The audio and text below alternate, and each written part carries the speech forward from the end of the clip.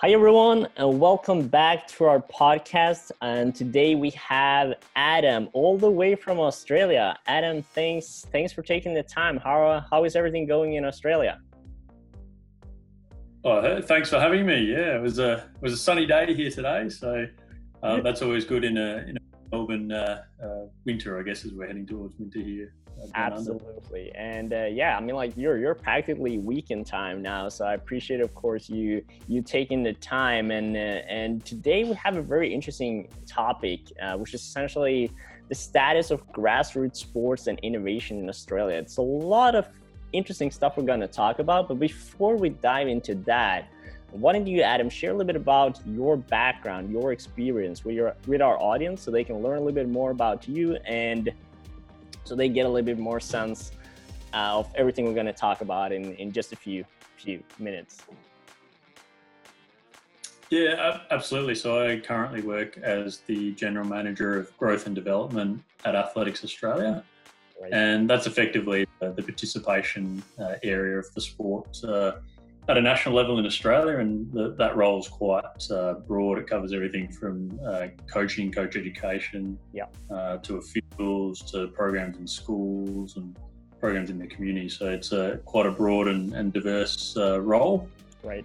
Prior to that, I was in the interim high performance director role. So the kind of the other side of participation there for a period.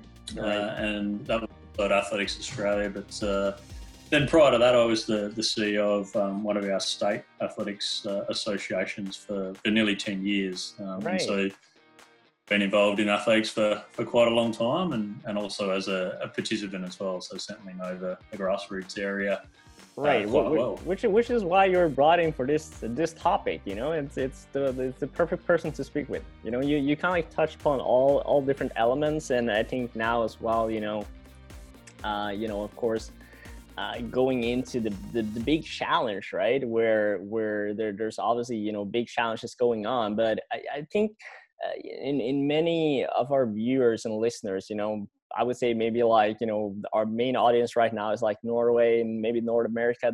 I don't think they're like too familiar with the structure of like how the Australian sports is. So if you could kind of like give a little bit of a baseline of how the sport industry is organized and structured in Australia, I think that would be kind of like, huge for our audience right now.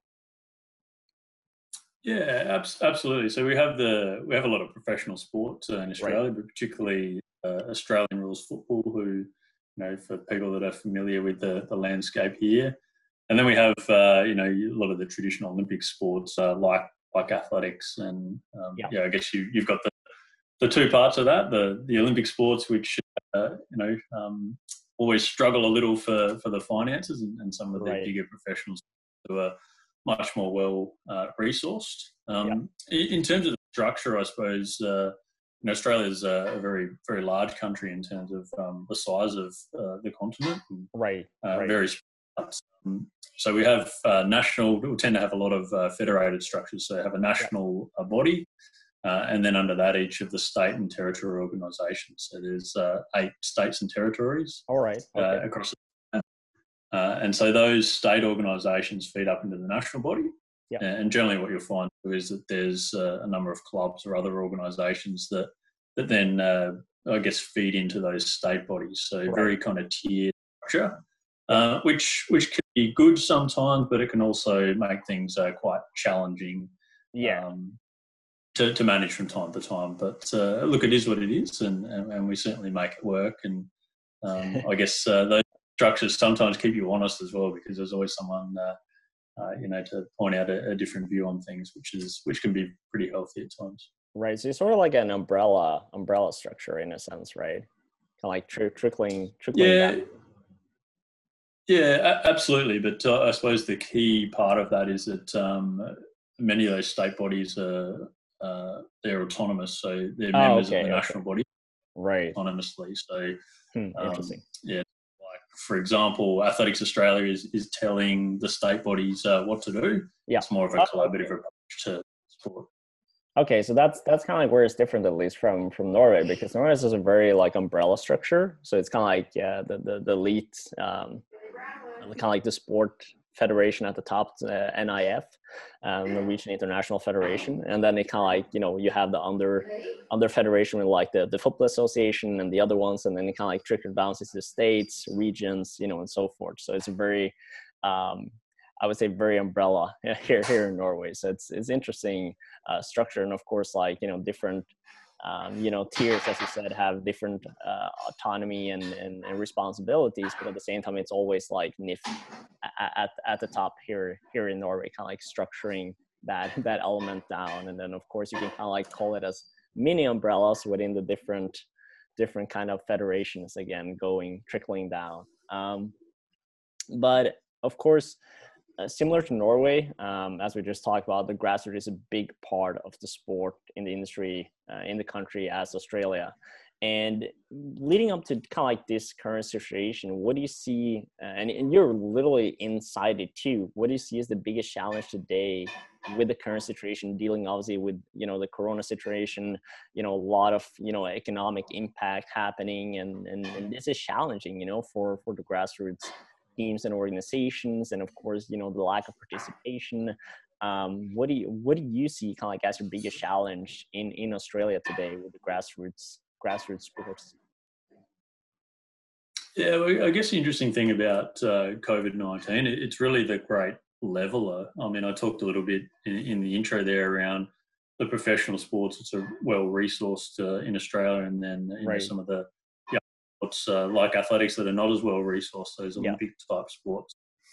COVID's kind of changed the dynamic on that, because everyone's in the same situation, and like most countries around, we've gone into a situation of lockdown, and for grassroots participation, obviously that means a cessation in activity, but also for professional sports as well. And a lot of those sports are tied to things like broadcast rights, and I guess when you're able to play those sports, it interrupts the income and the revenue from that. And so across the board, professional or amateur sport, so to speak, has been impacted significantly here in Australia. And it's been, I guess, the last 2 or 3 months for all of us, it's been about survival, you know, getting through, and had to take some fairly drastic measures across the industry to be able to keep organisations going. And so that's meant hard decisions around staffing levels, some cutbacks, in some cases, in some sports, some redundancies and so forth. So it's been tough. And obviously on the other side, for participants, particularly in the grassroots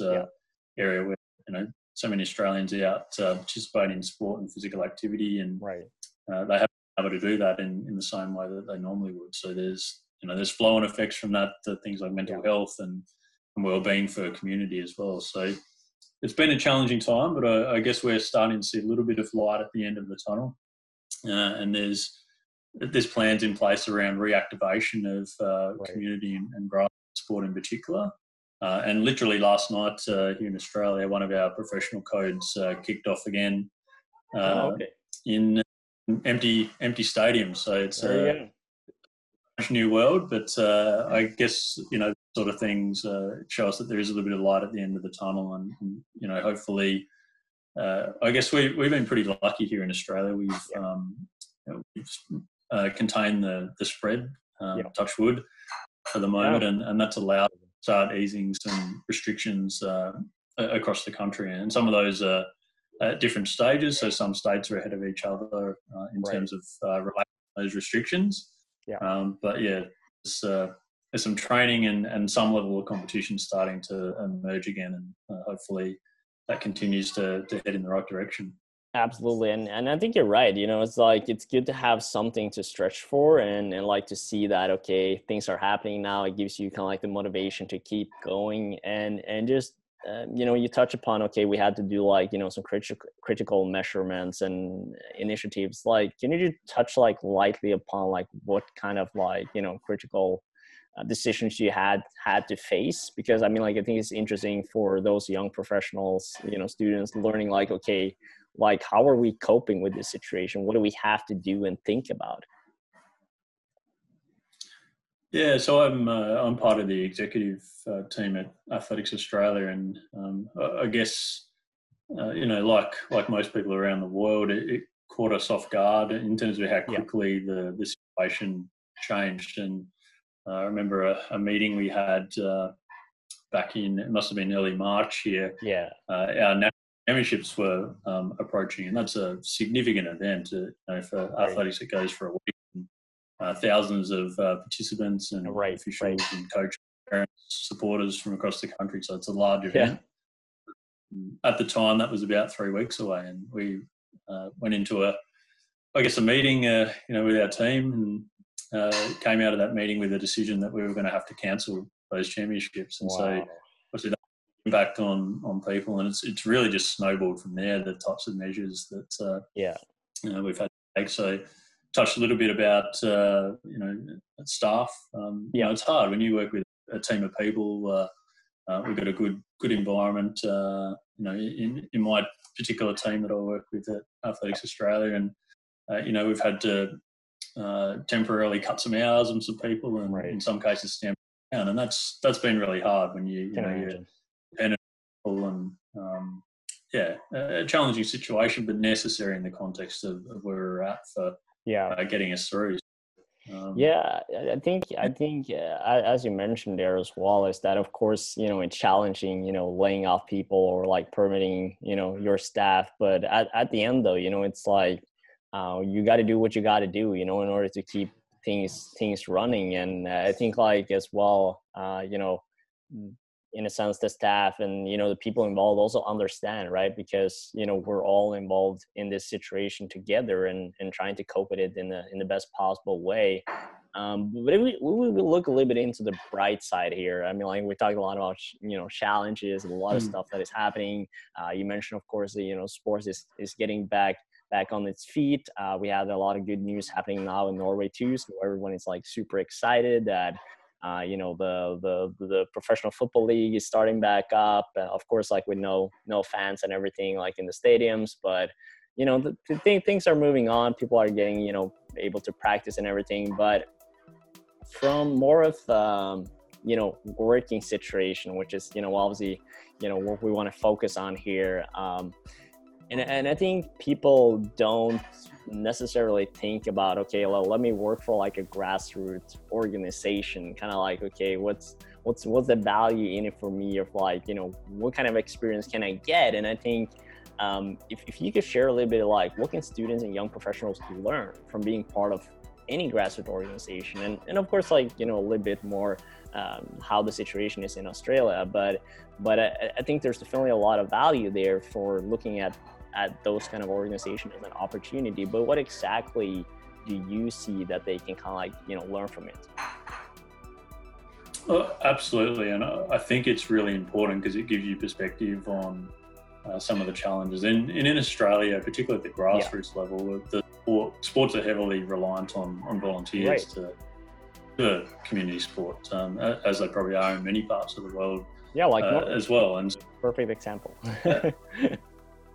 Absolutely, and so having an appreciation and understanding of some of the challenges that those volunteers face at the the delivery of the sport at that real grassroots level is critically important when you're making decisions. So if you hire up the tree, so to speak, for want of a better term, for sure. If you're in an executive role at a national body that I am, having an understanding of how things are at the grassroots level is just so important. And I think it helps you make better decisions. The more knowledge and understanding and appreciation you have of different aspects of any sport or really any business or any industry, it helps you make better, more informed decisions. And I'd encourage anyone, particularly if they're an aspiring professional in sport, is to make sure you get involved with community organisations at that level. Go and volunteer at a local club, get involved with the sport. You'll get an appreciation and understanding of how sport operates, and then how the decisions you may make in a role at some point down the track a little bit, how that'll impact people on the ground. So really important, I think, to understand those challenges. Looking into the future, the beginner faces a choice that leads him to the triumph, or not. Being surrounded by like-minded professionals can be the best guarantee that you actually take that crucial career step. Sport in Global is a digital network for sports jobs. It gives you the chance to be involved in the sports industry no matter who you are, regardless of gender, nationality, and experience. Our AI system matches up talent with human resources. Candidates who align with the company's values and needs immediately get shortlisted. It saves time for HR and increases the opportunities available to applicants. The platform identifies tailor-made recommendations based on user needs, so you're always aware of the possibilities out there right now. SportIn Global is a place where students gain key tips about jobs and build the valuable connections that are essential for people at the beginning of their career path. The path from candidate to champion starts with a single step in the right direction. Sign up to SportIn Global. SportIn Global, the best way to enter the sports industry.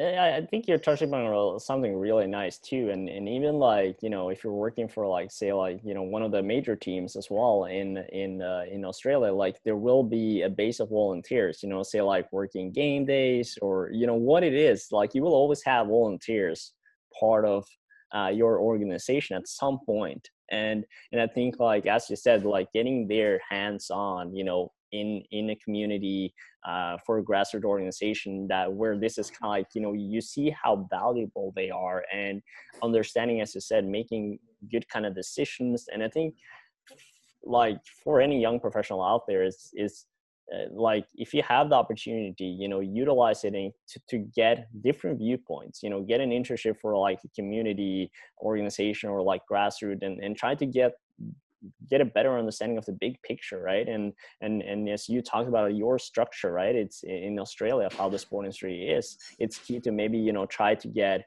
of course, like maybe not, you know, being able to work at all those different structures, but speak with people from those kind of different structures so you can get a better understanding of like how are you working with the highest entity and how are, you know, the different stakeholders being involved in the process of, you know, decision making. You know, you just said, you know, today that, okay, I was just working on some governmental agreement, you know, like there's a lot of stuff you have to think about and being able to understand those mechanisms, I think will be absolutely key. So I don't know if you have like any additional remarks on that, but I think we both agree, like get the hands-on experience and try to understand the big picture.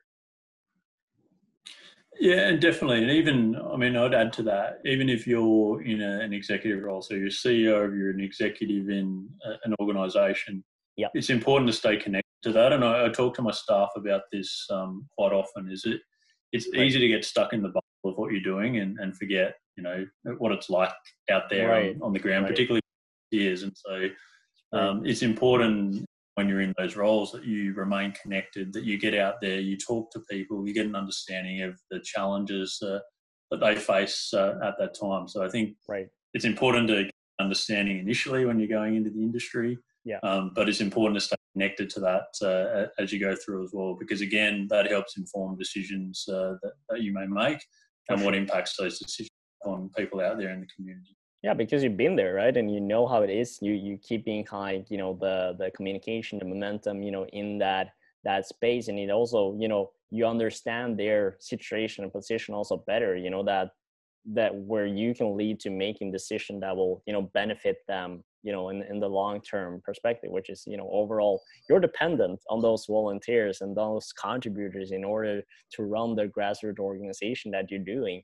And without them, you know, it's hard. So understanding there and being involved and appreciating them, you know, as well, you know, will be absolutely key. And obviously, you know, something that, you know, fascinates me about Australia is how particularly in sports, that you guys have been kind of like a front runner of using technology and innovation in sports. And like from your side, why do you think like this is the case, and why kind of like should more countries follow this path? But I'm mostly curious about like why do you think like Australia has been kind of like, okay, we're willing to take those risks, you know, and using technology innovation in sports.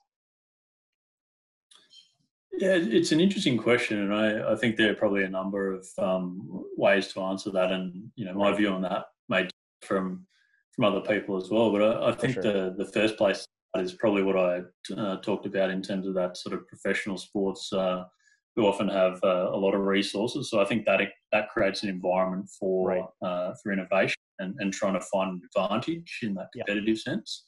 But then also for grassroots organisations, the Olympic sports, the more amateur sports always struggle for resources, so resource poor, and therefore you've got to do a lot more with a lot less. And so that environment drives you to innovate because you have to. If you want to do what you want to do, you've got to look at ways. And for me, technology is a way to help move things along, help to do things differently, help to connect people, to improve things that you do. And so for me, that's a really particular interest. I think also that, and maybe this is cliche, but it's in the DNA of Australians around exploring innovation and doing things a little bit differently. And perhaps that's partly because of, I guess the history in recent times, colonisation in Australia, so 200 years of sort of colonisation, but then 50,000 years of Indigenous history as well, and some of the innovations that come out of the country. We're a big land, a big country in terms of the continent.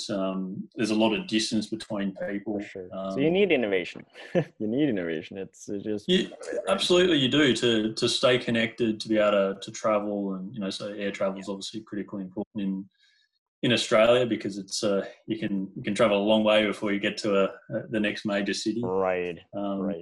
And so I think somewhat out of necessity, but also an innate drive to do things differently and to find an easier way to do something, that kind of innate creativity and ingenuity that I think personifies the Australian people as well. So and I think the other thing as well to add to that as well is that investment in government settings and so forth around encouraging innovation, and particularly sports technology and innovation in that space as well.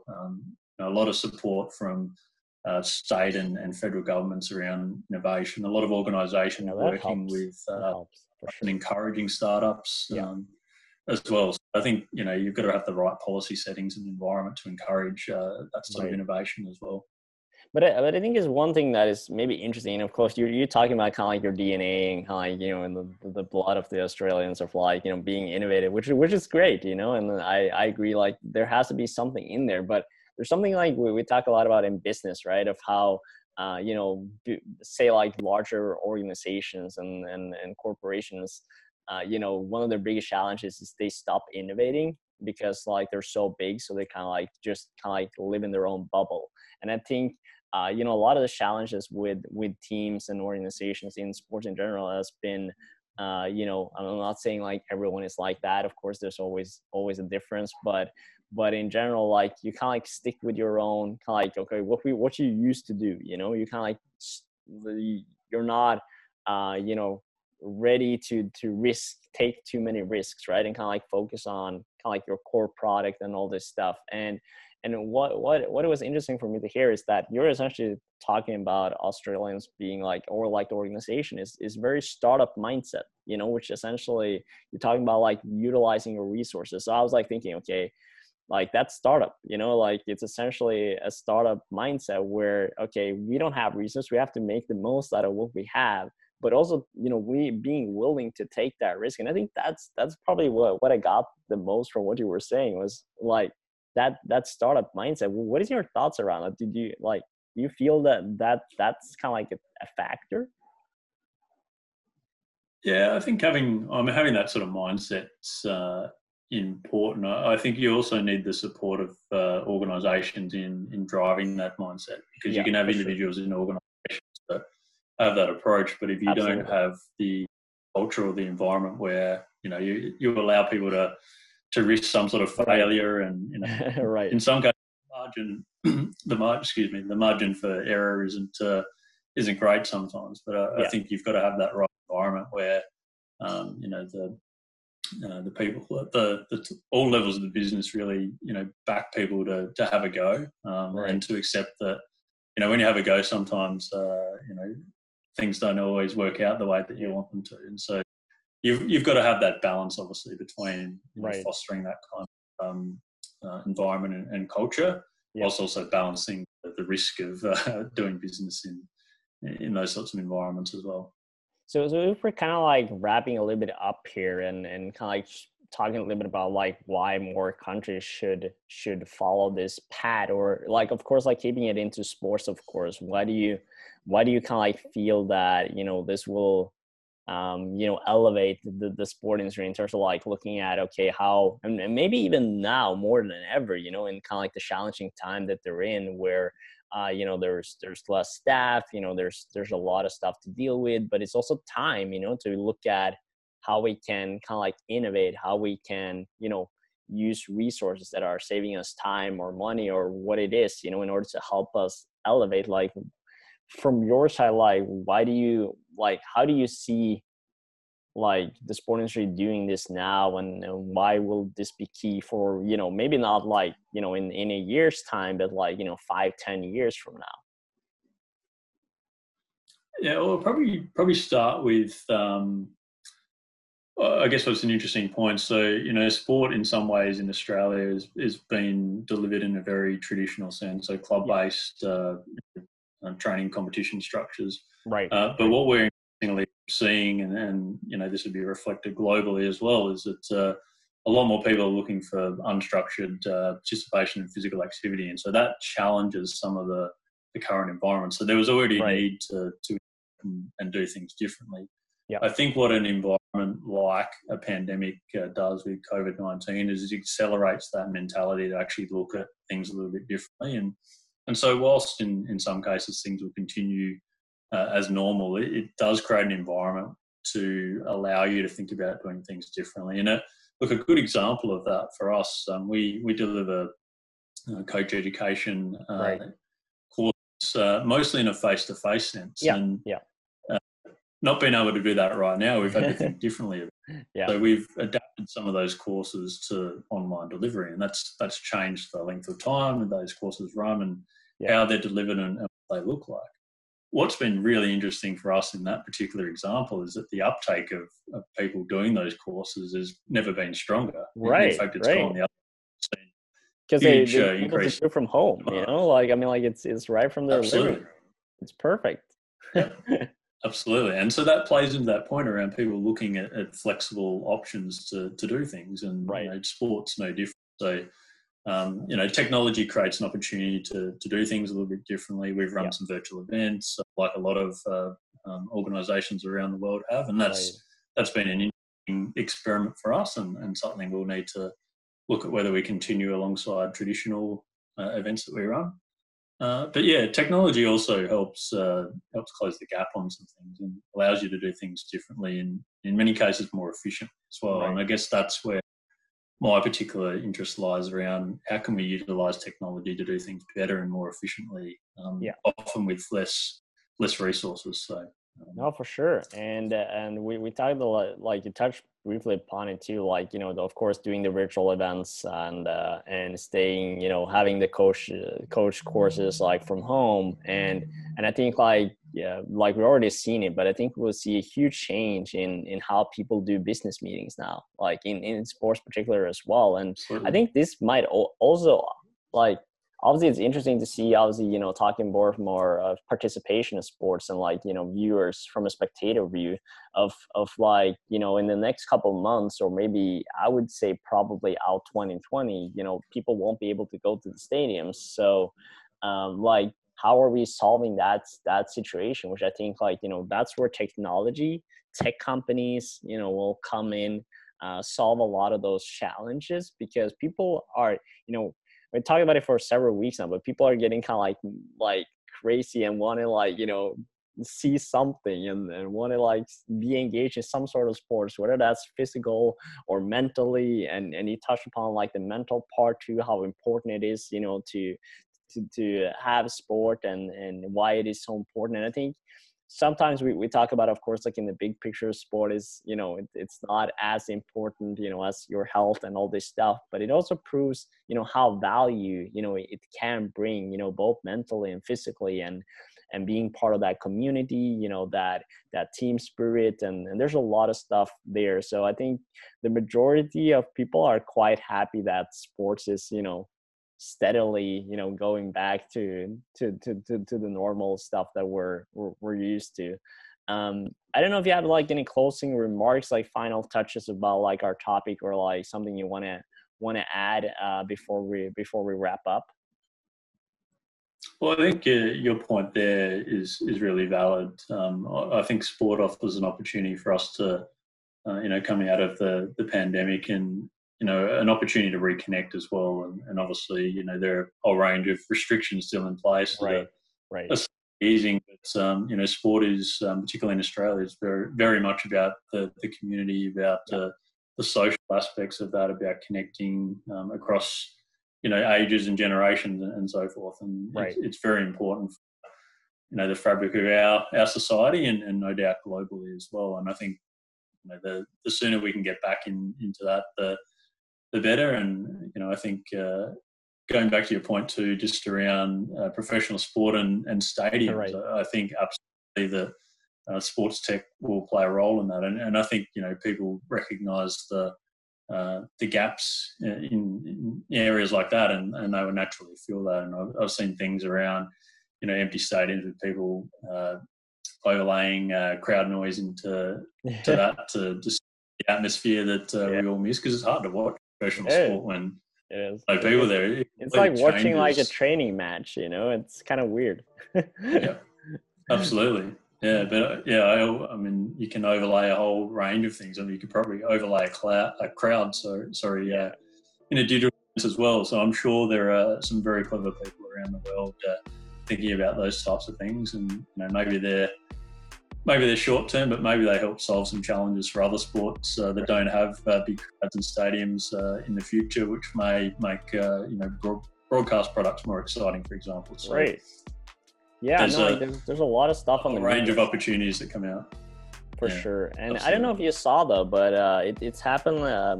It's a football club actually in Denmark, Aarhus, that created a deal with Zoom. So obviously the tool that we're using right now to speak. So they created like a partnership where Zoom is actually like brought, like they're having I'm not familiar with like all the details, but as far as I know, like there's essentially having like a lot of screens on the side of the stadium, and then essentially everyone can like view it as a Zoom experience. So it's live attendance, but through Zoom. So I'm very like curious, like who came up with that initiative, because it's a very great like kind of partnership that also brings back my previous thoughts. Like a couple of weeks ago, we talked with like some sponsorship people, and I said like, we will see something with tech companies like changing the sponsorship market in sports. So it's cool to see, Well, Adam, I would like to thank you, so much for your time and for, joining the podcast. It's been a, huge pleasure talking with you about this very interesting topic. And we could probably, go for like a couple hours just talking about grassroots sports in general. It's a very interesting topic, and I think all of you that were listening and tuning in enjoyed it. And with every video, we always finish with "Vi snakkes," and that means see you later in Norwegian. All right, Adam. It's been fantastic chatting to you, and I appreciate the opportunity. And I hope everyone that has listened or watched on has enjoyed the conversation. And feel free to reach out to me as well if you like through platforms like LinkedIn and others. So you'll find me there. Absolutely. We'll make sure to have your what is it called, like your contact info in the bio, and tag. We always tag you in the stuff. So when we release it. So thanks Adam, and we'll talk soon.